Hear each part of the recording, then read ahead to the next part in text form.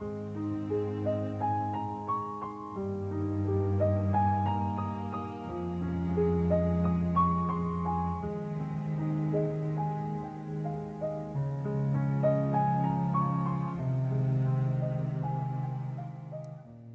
a good Monday morning to you. Did you have a good Lord's Day yesterday? I hope that you learned something from God's Word. You learned something about what He is like, maybe learned a little bit about what He likes, and that your heart was refreshed in what you heard as you worshiped the Lord yesterday.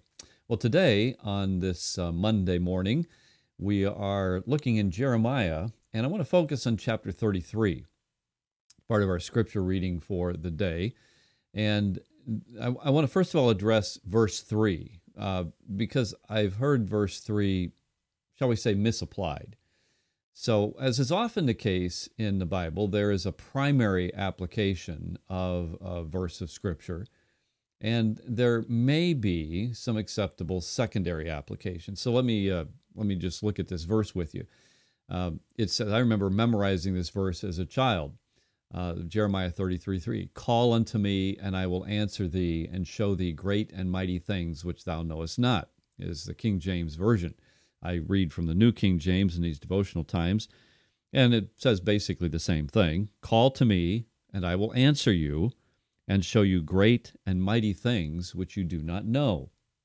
Now, I've heard that verse applied in an inappropriate way, where you're basically encouraged to ask God to give you special revelation, that you don't know which way to go, you don't know what kind of a decision to make, and so you just take this verse and say, okay, God, I'm calling to you.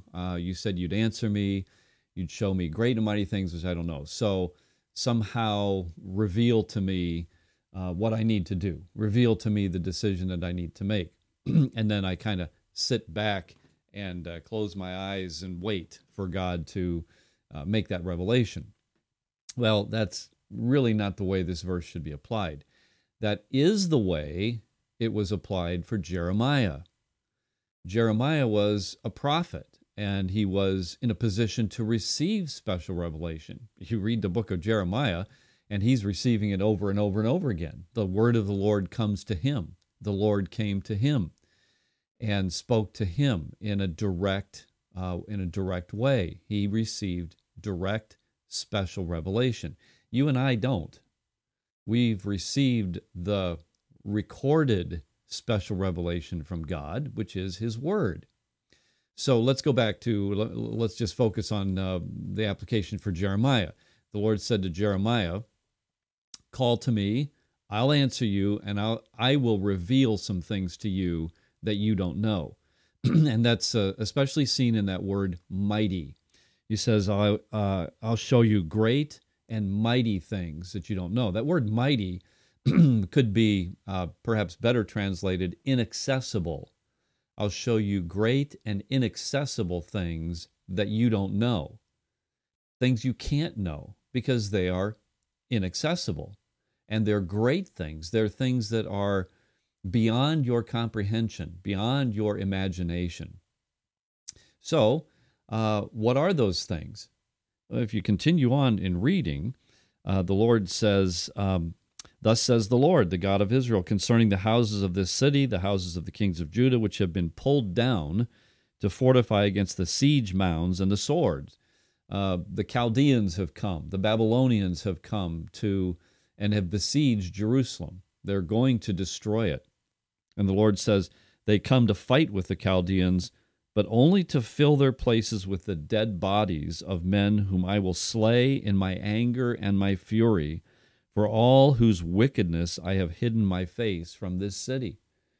So one aspect of the great and inaccessible things that Jeremiah doesn't know, that the Lord is revealing to him, is that great devastation is coming upon Jerusalem and Judah.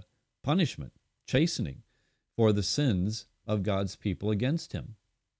But the Lord goes on to say that's not the end of the story. Here's something that you couldn't imagine when you see the devastation, when you see the destruction. And he goes on to say, behold, I will bring it health and healing, I will heal them and reveal to them the abundance of peace and truth. And he goes on to describe the restoration that the Lord promises to bring to his people, to Judah, to Israel. And he says, it shall be to me, Jerusalem, a name of joy, a praise, and an honor before all nations of the earth, who shall hear all the good that I do to them. They shall fear and tremble for all the goodness and all the prosperity that I provide for it.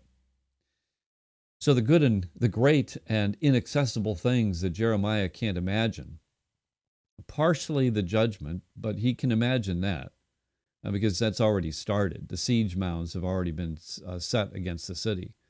But the more inaccessible things are the great restoration that the Lord promises to his people.